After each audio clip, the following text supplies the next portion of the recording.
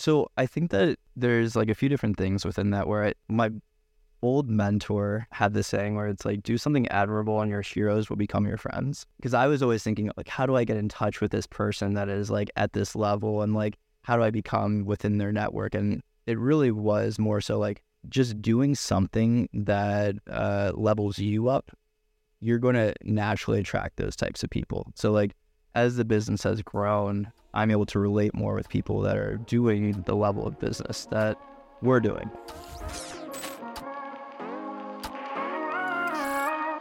Andrew Case is the co-founder and CEO of Noonbrew, a wellness brand loaded with superfoods and adaptogens designed to increase natural energy, enhance your focus, and help you sleep better without the crash or jitters. Over the past year, Noonbrew has become one of the fastest growing supplement brands in New York City, and they're only just getting started. In this episode, we cover how to deliver insane amounts of value to your customer, getting more intentional with relationships and your time, and the ROI on morning routines and journaling. Welcome back to episode 2 of the Turning Pro podcast. My name is Ben. I'm here with my co-host Adrian. I'm Adrian, co-host of this very new show, and we're here with Andrew Case, founder and CEO at Noonbrew. Yeah, so Noonbrew is a superfood tea for the afternoon slump, and then we also came out with Moonbrew, which is a nighttime tea that helps you sleep better.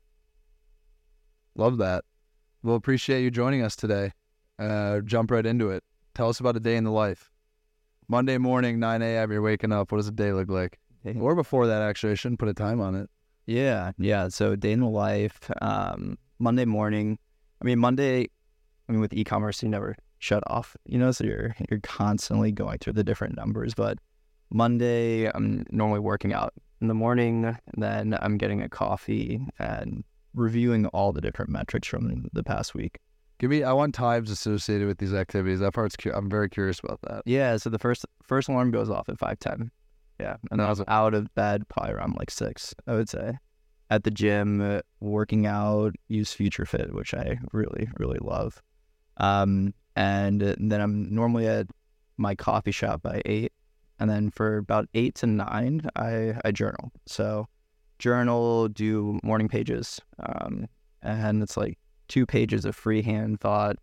And then I list out like what are the 3 most important tasks for the day. And then I do 10 ideas, and the 10 ideas are just about anything that I want. So like today it was about just thinking through like what are some different things I can do during the summer to make like life exciting, I would say. So I like to plan that out. And then we're doing a lot of the different metrics that happened over the past few days. I want to unpack a couple of those things. Like the first one, my question's about the journaling. So have you found consistency with it? Because journaling for me has been something that ebbs and flows. I think there's been moments in my life where it feels like a chore, and at that moment I feel like it's not a healthy thing. And so I'm curious like what your initial motivation was to do it and how consistent you are with it. So I used to be a lot more consistent. I think that when I go through tough times, then either I'm really consistent or I'm not consistent at all, and like to just like be within my head.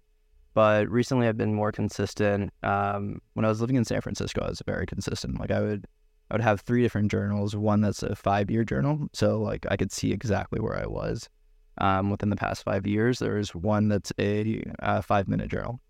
So that was really good for like a morning and nighttime with gratitude, and then just like a freehand journal. And like when I'm at my best, I'm doing all 3 of those. Love that. And then my second question was around this concept of 10 ideas. Where did you get that from? That was from James Altucher. So he would talk about how you have to have like an idea muscle, and I think that really helps. So yeah, I've just been marking down different ideas. Yesterday was like how to get to like a certain point within the business for Noonbrew. So like how to get to a certain revenue standpoint. Today was about like how to make the business more exciting, because I think that like it's very easy to develop a monotonous drag through the day for your business. So like being able to take a step back and thinking through like what are the different exciting elements that I really look forward to. But yeah, I think that just having some type of ideas that you put on paper really help you with like different situations, because you're always going through different situations where you need to like come up with new ideas. To jump into that right there, what were you journaling on that this morning? Like, how are you making it more exciting, or how are you planning to make it more exciting? Yeah, so for Noonbrew, at least, like right now we have single serving sachets that are coming out next week. So being able to take this business that historically all the way up to now has just been only online, and making that into like more retail or going and we were even thinking about like being in New York and we have single serving sachets, so we can just hand these out to people after lunch because it's a product that people drink after lunch and they, whenever they have the afternoon slump. So thinking through that is really exciting. Partnering with really cool types of influencers or creatives, like we'd love to partner with like an Andrew Huberman or any of those different types of people, and we have a really good product that aligns with a lot of their values. So taking more like concerted effort within that, and then just also like taking vacations and taking breaks and like being very intentional about like having work time and also having time away from work, because e-commerce is always on. Like we're always getting sales and it doesn't shut off on Saturday and Sunday like a lot of businesses do. So it's really important to be able to take that break, and it's really tough to do. Yeah, I want to unpack that a little bit. I think in theory, this is something we've talked about so many times of like the overlap or the convergence of your personal life and your professional life. How does that influence the way you spend your time and your relationships? And do you find it easy to be able to completely segment the two, or is it inherent for you that they kind of all become one and the same? Yeah, so a lot of my friends are founders of companies. And I think that as, when you get into a particular business, it becomes easy just to have founders as friends because everyone knows what you're going through, and it's really tough to go through those different moments. So you need that support system. So a lot of my friends are founders of different e-commerce companies, or, Adrian that has like a great content engine company and studio. So that has been really helpful, but also like I feel like it's tough to take a step back and like not be so in work when you are with those people. Last night I was with my buddy who's actually a friend of Tom's, and he is a producer of the Colbert Show, or the Colbert Show, late night. Yeah. So I was with him and I was like thinking, I was in the moment, I was like, oh man, like this is great because like we're not talking about business right now. Like we're talking about like going to a music festival or like going to Brazil or like traveling, and like I was like, oh man, like this is so nice to not be like so in the numbers and like thinking about what my business is doing right now. So I want to diversify within that, but just like having the Brooklyn Track Club, which I'm a part of, and that helps me get out of like work zone, and trying to diversify my friend group has been really important. What about reflecting on old relationships? So like childhood friends that maybe went down a completely different path, how you think about maintaining some of those, or even like severing ties with somebody you just kind of like outgrow it and it's just not meant to be? Or is that something that's like always top of mind for you? It's not something that's always top of mind, I would say. I think that I've come to the terms with like I need to distance myself from certain people, just because also like I don't have a ton of time right now, I think, to like spread myself too thin. And I actually saw one of my friends yesterday that I went to high school with, so that was really fun. But for the most part, I don't really keep too much in touch with those people, but I still keep in touch, obviously, with my family and all of that. But yeah, I think that I want to start to be more in like start to connect with people that are actually like a few steps ahead of me within the journey, because I think that that's really important and that helps me get to where they're at a lot faster. Have you done audits of like your inner circle, or even 10, 15, 20 people you spend time with? Yeah, I remember I was journaling about it one time, and Andrew and I become like lifting buddies, and we hang out like every single week basically. And you were very much, I was like, shit, Andrew's a new person in my life that I don't even know that well, that I want even closer, because not just work, but life and all these other overlaps. And so I'm curious, have you done an audit of like, maybe I'm outgrowing this person, or maybe I think they're great and I want the best for them, but they're not the best for me right now, and I'd rather make room for hanging out with Ben, or hanging out with Prince, or hanging out with Andrew a bit more? Yeah, I haven't done it in like a methodical way, but like when I've been hanging out with some recent people, I'm like, these probably aren't the people I want to be spending like a lot of time with. And then there's other times where I'm like, wow, I want to be investing a lot more time into this person, especially like when you're going through tough times, you see who supports you in that manner. And that was really really important. But yeah, I definitely am cognizant about the people that I spend my time with, and a lot of times I just want to spend time with myself, because like during the day you're getting Slack notifications, you're getting hit up on email or text, everything like that, and like by the end of the day you're just like so gassed that you just want to like lay down and reflect on everything. I think it plays into the name of the podcast, which is Turning Pro. Thinking about, that self-reflection. What are the areas of my life I need to level up, whether that's relationships, health and wellness, and whatnot. I think I'm curious to know for you, when it comes to relationships, you made that comment a few minutes ago about like putting yourself in different circles or doing different things with different people. Were there light bulb moments that maybe happened in your life where you kind of realize it's time to level up and turn pro, if you will?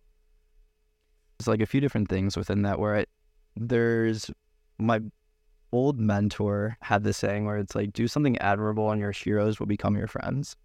And because I was always thinking like, how do I get in touch with this person that is like at this level, and like, how do I become within their network? And it really was more so like just doing something that levels you up.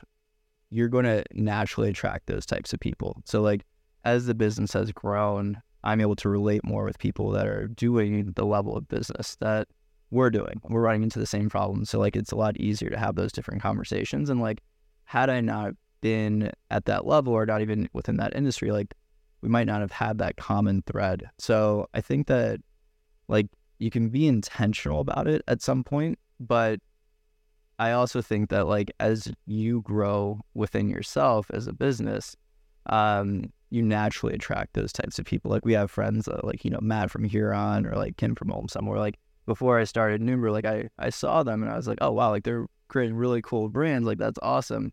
But, I didn't have anything really to connect with them about. But now that I do, like they're friends of mine.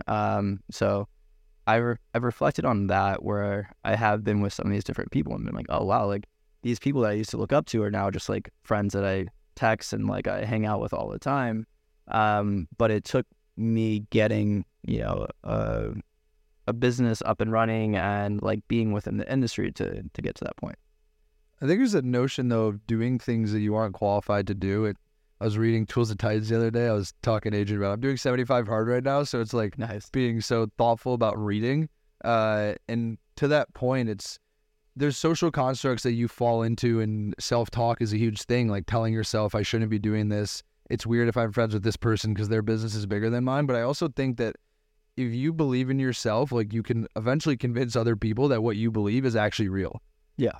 And that goes to like, you deserve a seat at that table, and like those people will give you the time of day, but if you don't believe it, no one else is going to believe it either. Yeah. I think it's just understanding where you want to go as well, for sure. Like I think that we just hired, or we're in the process of hiring a really, really great part-time CFO. And like you just like talking to him, you realize that he's at like a totally different level. Like he is definitely leveled up where like he's worked with like some amazing companies and helped them grow and scale. And you just get like the butterflies. You're like, wow, like this is exactly where I want to go. And this guy can like help me get there. And I think that like with your network, you could have the same thing where it's like you connect with these different people, and you start to see like, wow, this person is at the level that I want to play at. So like I should really figure out how I can keep them within my inner circle. Was there a specific moment or light bulb moment in your journey building Noonbrew thus far where you've noticed yourself level up? It could just be in a random conversation with a customer or supplier or with a friend, and you realize you're talking about things in a way that you didn't used to know, or you had no idea what you were doing before. Was there a conscious moment where you were like, holy shit, I've leveled up? Like I've turned pro in a sense. Yeah, I would say it was actually like last month, like Noonbrew was going through a little bit of a sophomore slump, and I realized that like to get this back turned around, to really get growth back going, it was something that like needed a really intentional effort. And thankfully, like, myself and the team were able to go through that and turn around. And like, there is these different light bulb moments or like these turning moments where the business really grew. And that was also from like doing something different. Like you have to do something different when things aren't going well. And we did, and we got through that. And like now business is really, really good. But like reflecting on that, I was like, damn, like that was a big pivotal moment. And we've talked about this before, but there's that quote that's like, either the business is growing or I'm growing. And like in that time, like I was growing, and now looking back on it, like the business is growing. And that was like a really, really big moment where, for better, turning pro. I think that like you had to go through that, and that was when like I really felt that growth spurt. What's the moment when they're both growing? I think that probably right now, the business is growing, and I still feel like I'm growing because I'm understanding like when business isn't going well, it's very or when business is going well, it's very easy to overlook different things that are inefficient. But when business isn't going well, you have to uncover all the inefficiencies, and you start to see like, oh crap, like I've been doing this really sloppily for a long period of time. So I think that like right now it's still like the business is growing and I'm growing because I'm still uncovering a lot of inefficiencies that we're starting to really optimize. How have you as a person, not related to business, not related to your expertise at all, how have you changed as a person, looking back to even when we met, like at a Blue Bottle in Williamsburg, looking back to that person versus right now, the year and a half, 2 years or something? Yeah. How are you fundamentally different as a person? How's your mindset different? How's your health different? What is your self-talk, and how has that changed? Yeah, I think that like when you put something out into the world, and also like my co-founder is like a big portion of this too. So like he's crushed it so far.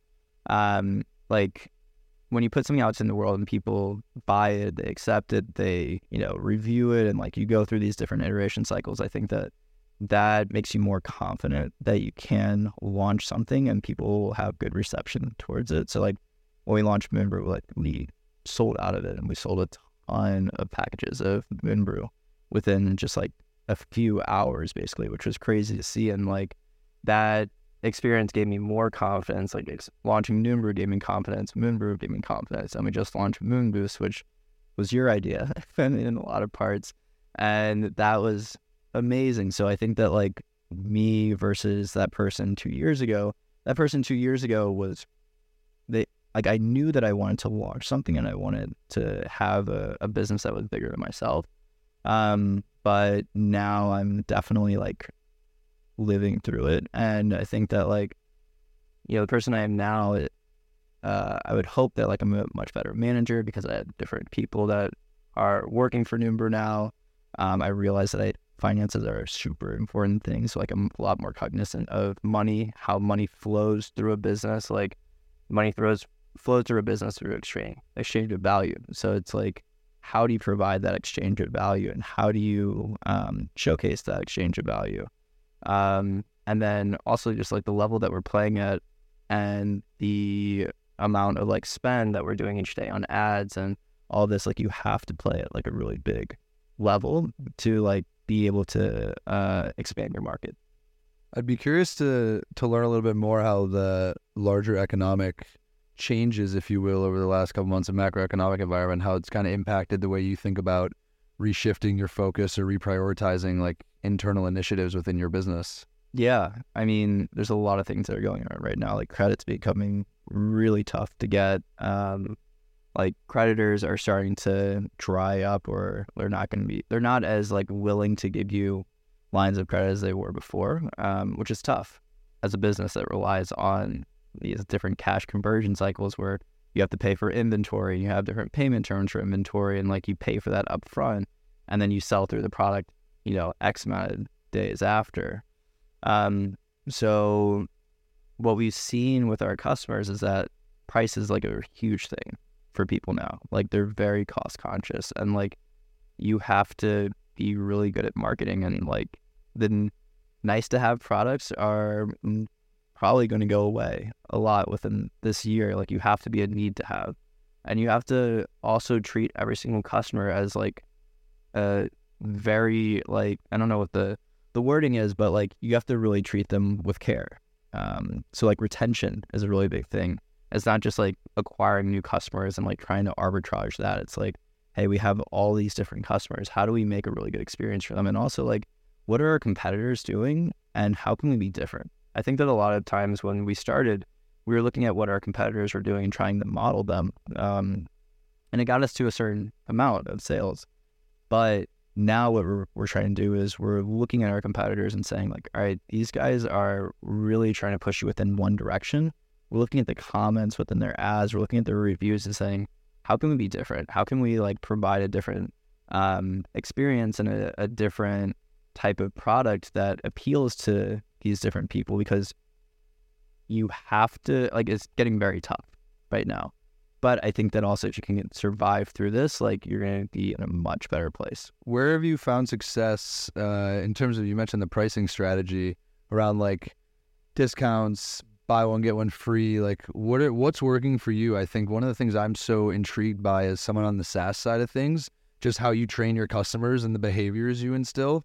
Because I've heard some founders say that like if you get too aggressive with discounts on first purchases, it almost sets like this expectation with customers that makes it harder for retention when like they come back and they're not getting the steep discount. So I would be curious to know like what has worked for you guys since you make this point about like the nice to have items kind of falling to the wayside. Yeah, I think that, I mean, discounting is something that you can do in different ways where it's not necessarily a discount on the actual price, but it's a discount on the value that you provide. So like you can give people like gift with purchases, which, you know, seem like they cost $25, $50, but for you, like it doesn't cost you that much, but you're essentially providing this type of value to someone and it looks like it's like 30% off, but like your margins aren't 30% within that.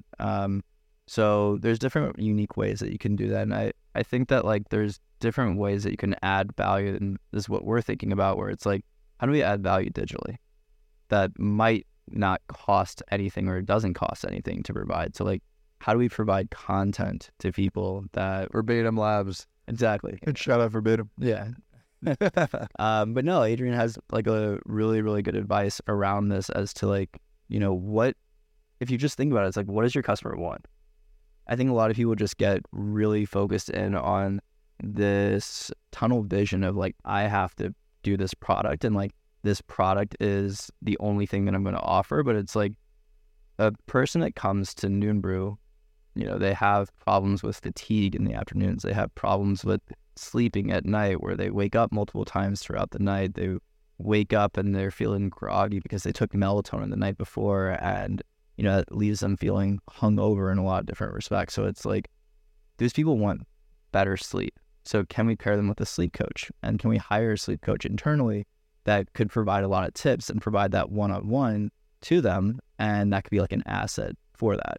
So how do we essentially take our offering and say like, what is it that someone's coming to us for? And it's like, if you feel tired in the afternoons, you probably don't have the best nutrition as well, or you want more information about nutrition. So maybe we hire an internal nutritionist that can help you with that. And we have a Facebook group, or we have a community that also provides support within that doesn't cost us anything, but it's a value add without like having to discount your pricing. Perceived value is a huge thing. I want to unpack the content thing. I know we haven't talked about Verbatim yet, but I would love for you to kind of give your insight into the code you've kind of cracked and the content piece of things, because you've obviously had insane success lately. Thanks, man.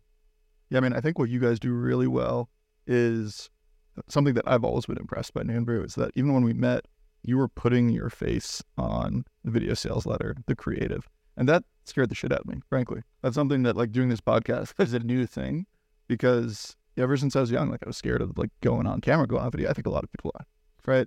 And so the fact that you did that, I was always impressed by.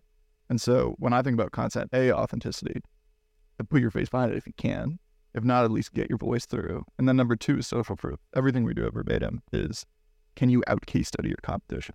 That's really it. Like, if a customer is coming to you, yes, you got to solve the problem.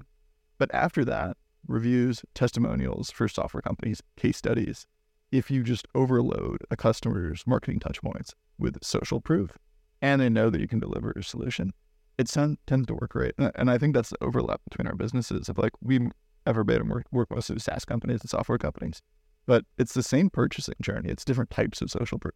So that's actually a question for you, is coming back to that original, like, wow, I was impressed with you. Was that scary at all to be like filmed in coffee shops in Brooklyn? and putting your face and behind, in front of thousands and thousands of people online. Is that scary at all?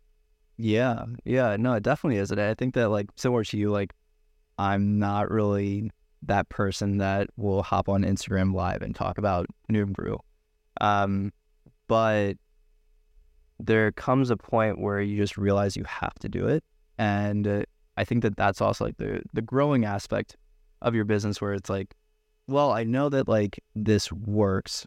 I've seen that this works, and I just need to like step up and level up and do it. And some of our best ads have been with myself. And I think that it really provides a personable aspect of it. Like we would do all these different UGC videos, and they just wouldn't do well because the person, we're sending out a package of Noonbrew to someone that has no idea what Noonbrew is, and we're expecting them to deliver a good pitch. It's like, I've been living this for the past 2 years of my life. Like, I know the ins and outs, and like my co-founder and I know how to pitch the product. Like, we need to be the ones that are pitching it. And that has always been, it's like one of those things where it's like, all right, my back's up against the wall. Like, we need something to grow. And like, I know that like our best ads are with me in it. So like, I just need to step up. And I think it's because consumers seek connection, right? Like when you walk in an aisle, I know you guys are more digital first, but just when you think about like product selection, when you can actually resonate with something, or you can put like they say face to a name, but it's like a face to a product also, you feel more of a connection. And I think that actually subconsciously has a material impact on like behavior. One business that we've talked about that I think does an amazing job of it is Audit, are you familiar with Audit? Yeah. So like they put their face on everything, like every newsletter, everything is Sean and Taylor. And they've established themselves within their niche as like the go-to guys with what they do.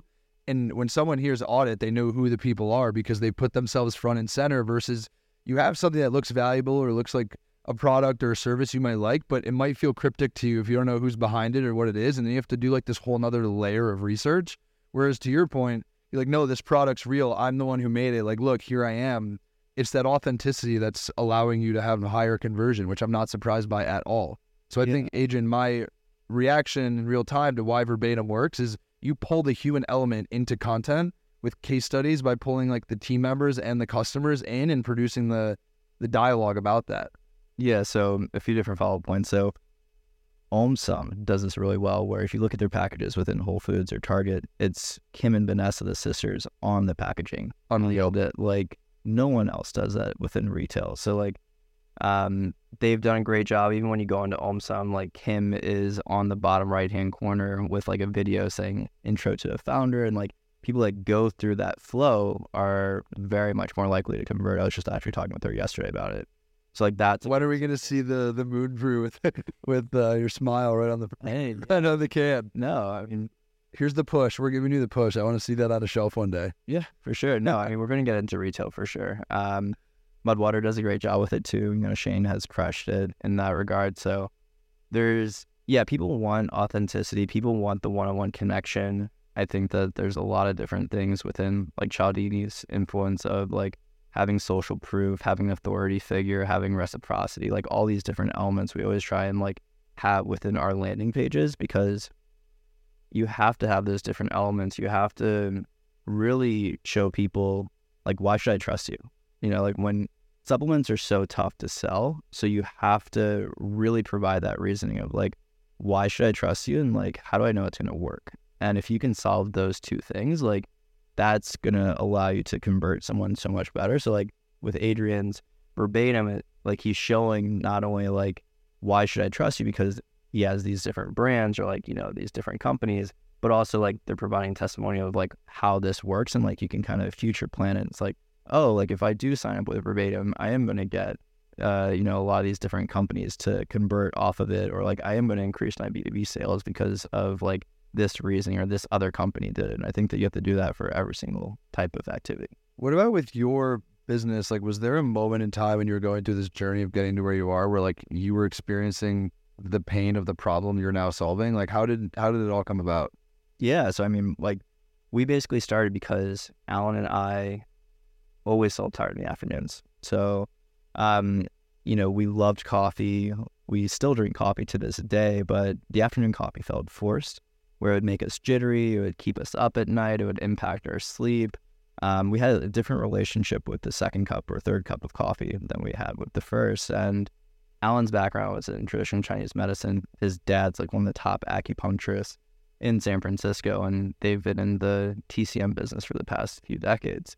So he had a background within this, and I think that that was really the unlock for us too, is that Alan knew how to create this formula. And we were able to like come out within 6 months from having the idea. We actually had the idea about 2 years ago.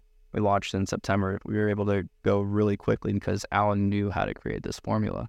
And we went back and forth on creating Noonbrew on like, we were looking at green tea or black tea. We settled on oolong tea because it doesn't leave your mouth dry after you drink it. Like a lot of other teas have tannins in it that really leave your mouth dry and like you can't drink it in the afternoons iced. So we had that, and then we just started playing around with the different types of superfoods. So we have 19 different superfoods, which I don't know of other drinks that have 19 different superfoods in it.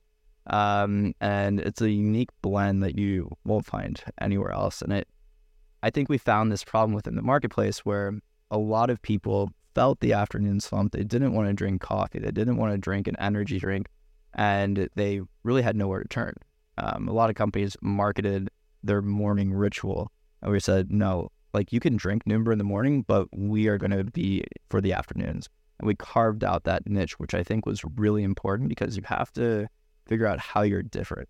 Because people, when they see something, especially online, when people are getting so many different advertisements on Facebook, you have to stand out as something different, and someone has to say like, oh, this is actually different from everything else that I saw. Or else like they're just gonna keep on scrolling. So like, if we just came out with matcha and we were one of like thousands of different matchas, like we would have been crushed by Matcha Bar or Cha Cha Matcha or like Rise or Mud Water or any of these different things. Or like we were like, no, we're gonna do a superfood tea for the afternoon slump. It's gonna have all these different superfoods that our competitors don't, and we're gonna push this as like this was developed by one of the top acupuncturists in San Francisco, which is true, and that's why it's really effective. One of my favorite parts about seeing you guys grow and seeing Noonbrew honestly just crush it and grow insanely fast is that on the outside, I'm following you guys on Instagram and Twitter and LinkedIn, and constantly growing, constantly crushing, starting to get interviewed by a bunch of outlets and newsletters. And I love that I can see that and also have the behind the scenes of talking to you every week and seeing like the front facing version. And then you also be really vulnerable with me saying like, dude, it's been a hell of a week. This broke and this broke and this broke. And so tell me more about like the downs that people don't see that authentically are just really tough and are really shitty sometimes. Yeah, I mean, I think that like Q1 was really tough just because we were, we're heavily based upon like Facebook ads and Google, but like we didn't have like good content that we were cycling through. And now we do, thankfully, and we have like a great media buyer and all of this, but like Q1 was really, really, really brutal. And in Q4, we absolutely crushed it. Like we crushed it. We ordered a lot of inventory, and then Q1 was like, oh man, we're stocked up on inventory, but we need to sell through this inventory. And then that stuff starts to like stock, it starts to pile up because you're very much like arbitraging. You're arbitraging everything. You're arbitraging the cost per clicks on Facebook. And if you're not seeing good results, then you're like, oh crap, you feel like helpless in a lot of different ways. Thankfully, business is doing really well right now. But like, yeah, I mean, in like a few weeks ago, I was like, oh man, like I am going through it. And I remember it was like a Thursday, we went out to dinner, and I was like, dude, like I'm going through it with our creditor. Like I need some help. And like Adrian the next day, like hit me up with like all these different intros, which is amazing. And then that day we launched an ad that just like doubled our business overnight, which was crazy. And like not anything that you want to rely upon, but like it was one of those things where like when your back is up against the wall, like you need to test out everything. You need to throw out everything that you're currently doing because it's obviously not working. So I think that like those moments, similar to like what I mentioned earlier, it's like you go through those moments of growth, and you have to go through those moments because business is very cyclical, where you have these summer months and then you have the winter months, and you have to know that like you're going to have to go through those winter months to get back to the summer months. But even when you're going through those summer months, like you're going to have a winter month. So like you have to really prepare yourself for stuff that could potentially go wrong. And there's always stuff that's really challenging. Like we had an offer that did really well, and then all of a sudden we ran into inventory problems. And then you're like, oh crap, like I thought I was doing well from a cash flow perspective, but now I have to buy tens of thousands of frothers and it's going to set me back. So yeah, there is just like a cyclical type of thing that you just have to get used to going through tough moments, because you're always going through them. And even when stuff is going well, there are things behind the scenes that are tough. Yeah. Wait, Ben, actually hand it over to you. I'm curious, so we haven't talked about this, of behind the scenes of Smart Team and what you're building. From the outside, like, you are building the team incredibly fast. You guys have a great product. Every other day you're texting me that you're signing a new logo. But I have no idea behind the scenes. It's a similar question, honestly, for like the ups and downs. Yeah, I think like overall it's going well. I think the roller coaster will always be there. It's like one day my co-founder calls me and the business is ending, and the next day it's like we're revolutionary, and it's like everything in between. I think the biggest learning for me is just to continue to think internally and like figure out where you can be more efficient and understand like what you can do with what you have. Right? Like I think everyone can admit when they have a company, like as founders, we have massive visions. I want to do this and I want to do this and I want to do this, but that rigorous prioritization with like a very small team is very important, and stack ranking like what should happen now. And I think figuring out what moves the business tomorrow, what's going to move the business in 3 months, and what's going to move the business in a year is a really good way for us to think about it. And the other thing too is the ability to move quickly. Like things are popping up all the time. I think a trend right now that we can't ignore is AI.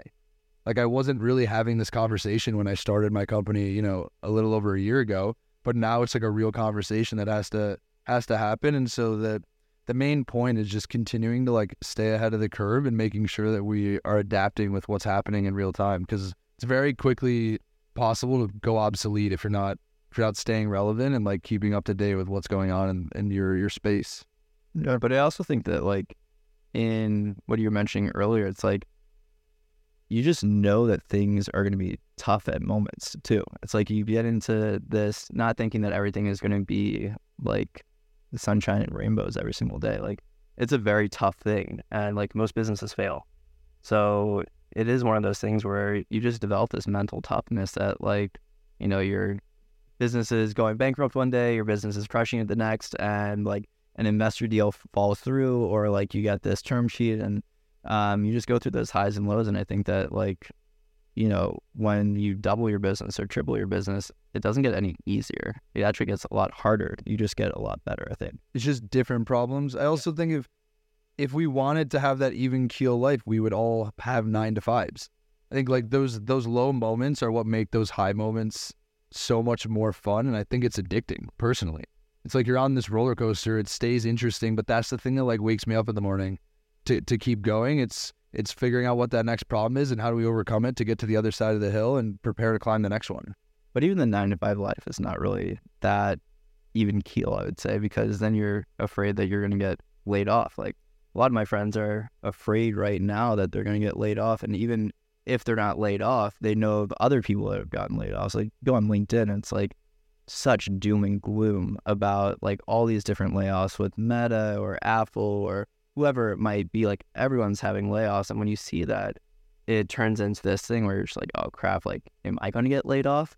And I think that really impacts the economy too, because then people are like, well, I don't really want to spend as much because I'm afraid that I'm going to not have a job next week, and I should probably like save my money. So I like having a business because I at least feel like I have control of that. If I had a 9 to 5 job, I would be like, crap, like, is my boss going to fire me? At least like with what, we're doing, we have that control where we're like, oh man, if our back's against the wall, at least like we can like figure this stuff out. I think it's betting on yourself. Like you said, I think not to discount the 9 to 5, it's more just like different decisions and different like priorities and different worries, right? Yeah. For me, I think the thing that hit me the hardest was like when we made our first hire who has kids. Like I know that sounds crazy, but it's like the buck stops with us, and we're the ones that's like leading this vision to put food on the table for like our employees' families. Like that was like a shift for me. I think a moment where I was like, I need to level up and think about these things, because the implications of your decisions when you're in charge and you have a team of people are very different than like the decisions you might make when you're just an employee at a company. And it's not that one is better than the other. It's just different, and it depends on which path you want to go down. Yeah, totally. It's a different level of responsibility, and you have other people that are relying on you for their paycheck every single week or every other week. Where does your ambition come from? I think my ambition comes from just and wanting to. That's actually an interesting question. I think that like from a young age, I definitely wanted to have my own business. Like I saw that with my uncle. I saw that with my grandfather, who both ran businesses, as well as my cousins. And also like I didn't grow up like that wealthy, so like wanting to provide like a really great lifestyle for myself, where like my parents chose more of an artist lifestyle, which is great, and like I respect that because they had the opportunity to go like a corporate, but they didn't. But for me, I was like, I really want to have a great business that impacts a lot of people. And the amazing thing about the business as it grows, you just naturally impact more people as you get more customers. And I think that continues that ambition. Has your ambition grown since launching Noonbrew? Yeah. I think that, and we've talked about this, where you start to normalize the numbers over time. I remember texting my friend where I was like, oh man, like we hit like, whatever it was, I don't know, like $1,000 today.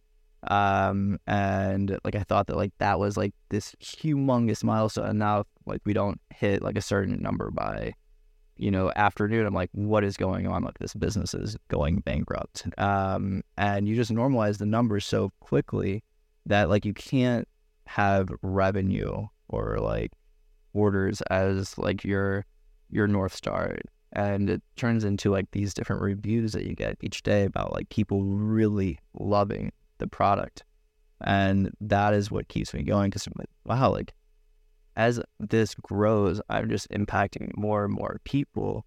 And I mean, we get reviews every single day where people are like, I have not been able to sleep in decades, and drinking Noonbrew is the only thing that has allowed me to fall asleep. And you're just like, wow, like this is a humongous thing, because like if you can't sleep at night, like that impacts your entire next day. Like people don't look forward to going to sleep at night that are suffering from insomnia or sleeping disorders. So if like you can provide that solution to them, like, wow, like this is a huge deal. How does the ambition growth within the professional side of your life, how has that spilled over maybe into like other aspects of your life? Personal health and wellness, anything of that nature? Like, has it forced you to level up in other areas? In some ways, it's forced me to choose which areas I want to level up in, because I think it's tough to really be heads down on a business and also like really be heads down on like leveling up health wise, or like food. If I want to like, learn how to become a better chef or like a climber or whatever it might be, like I found that a lot of these different types of ambitions that I had before started to go by the wayside, because, especially when the business isn't in a good place, like you have to dedicate your entire mental energy to getting the business back on track. It's not something where you can be like, all right, I'm going to shut off at 6 p.m. and like shut my laptop and like go and do something else. It's like, no, I got to work until like 11 p.m. until I basically fall asleep, because I need this business to turn around. And when you have that, like, it's hard to diversify your life and be like, I want to be this bodybuilder that has 8% body fat, and like I'm only going to eat like boiled chicken.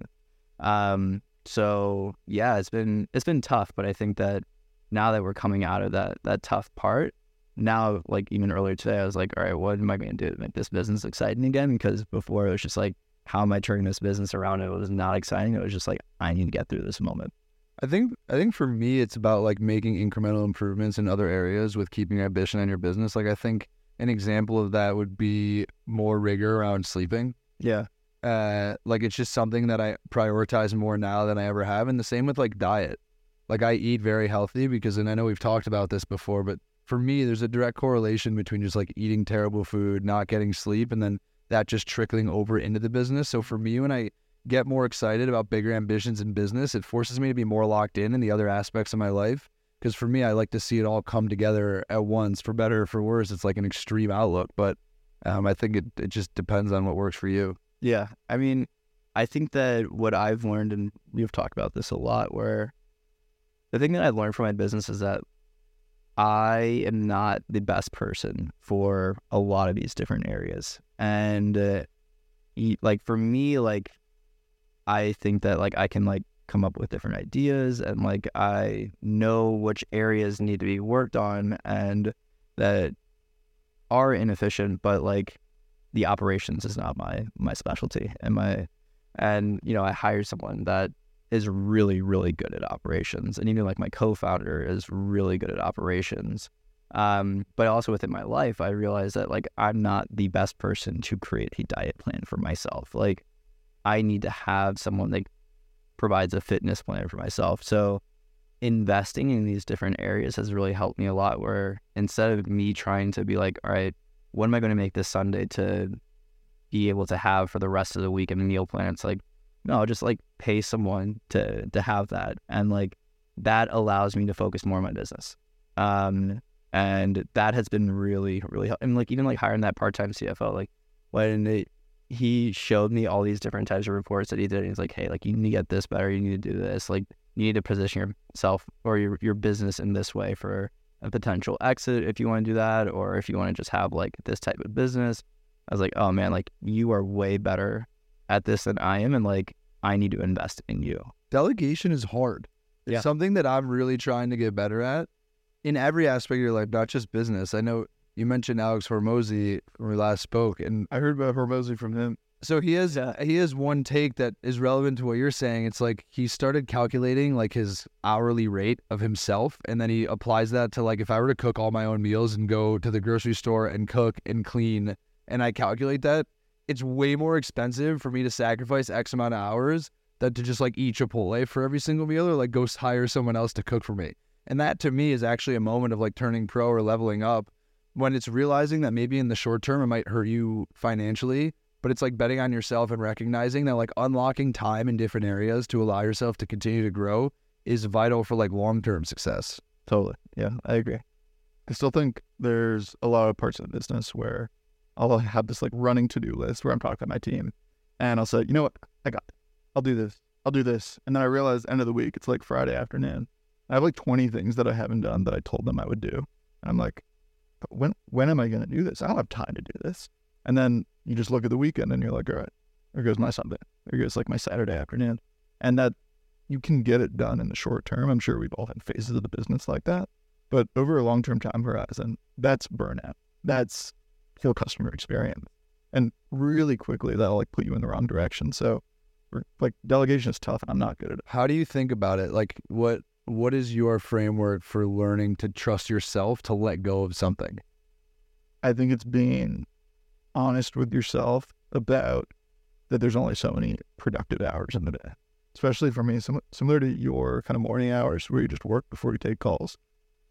I honestly only have like 4 or 5 hours in me of deep work and time to focus and actually get things done. That's a lot. I bet you most founders would tell you more than that, but if you had a camera attached to their screen and them for the day, I bet you 99% of founders aren't actually doing 4 to 5 hours of deep work a day. Probably a couple hours. Yeah, to 1 to 2, and then it's a lot of like answering Slacks, emails, hopping into something, stopping, which I think it's a level of discipline that probably some of the highest performing like founders and CEOs have, is they have the discipline to block out like this amount of time, and no matter what, unless the business is burning in that very moment, like they're not going to waver from that. Yeah. I think that like also there's a few different things where one, if you don't know how to delegate, you're stunting your business growth, because you're just basically really good at a job.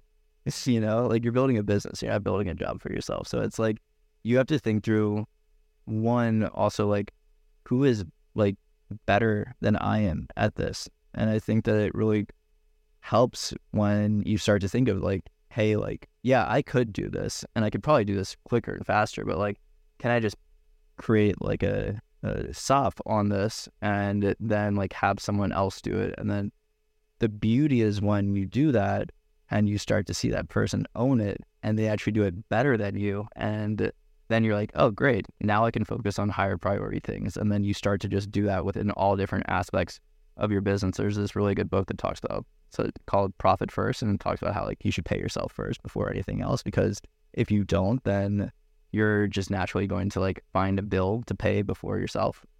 But he also talks about how you need to like have different standard operating procedures for every single thing within your business, because like you don't necessarily want to build yourself a job. You want to build something where you can just delegate everything so that you can work on just the most important things, which are building the business instead of working in the business. That's our first layer of defense for hiring.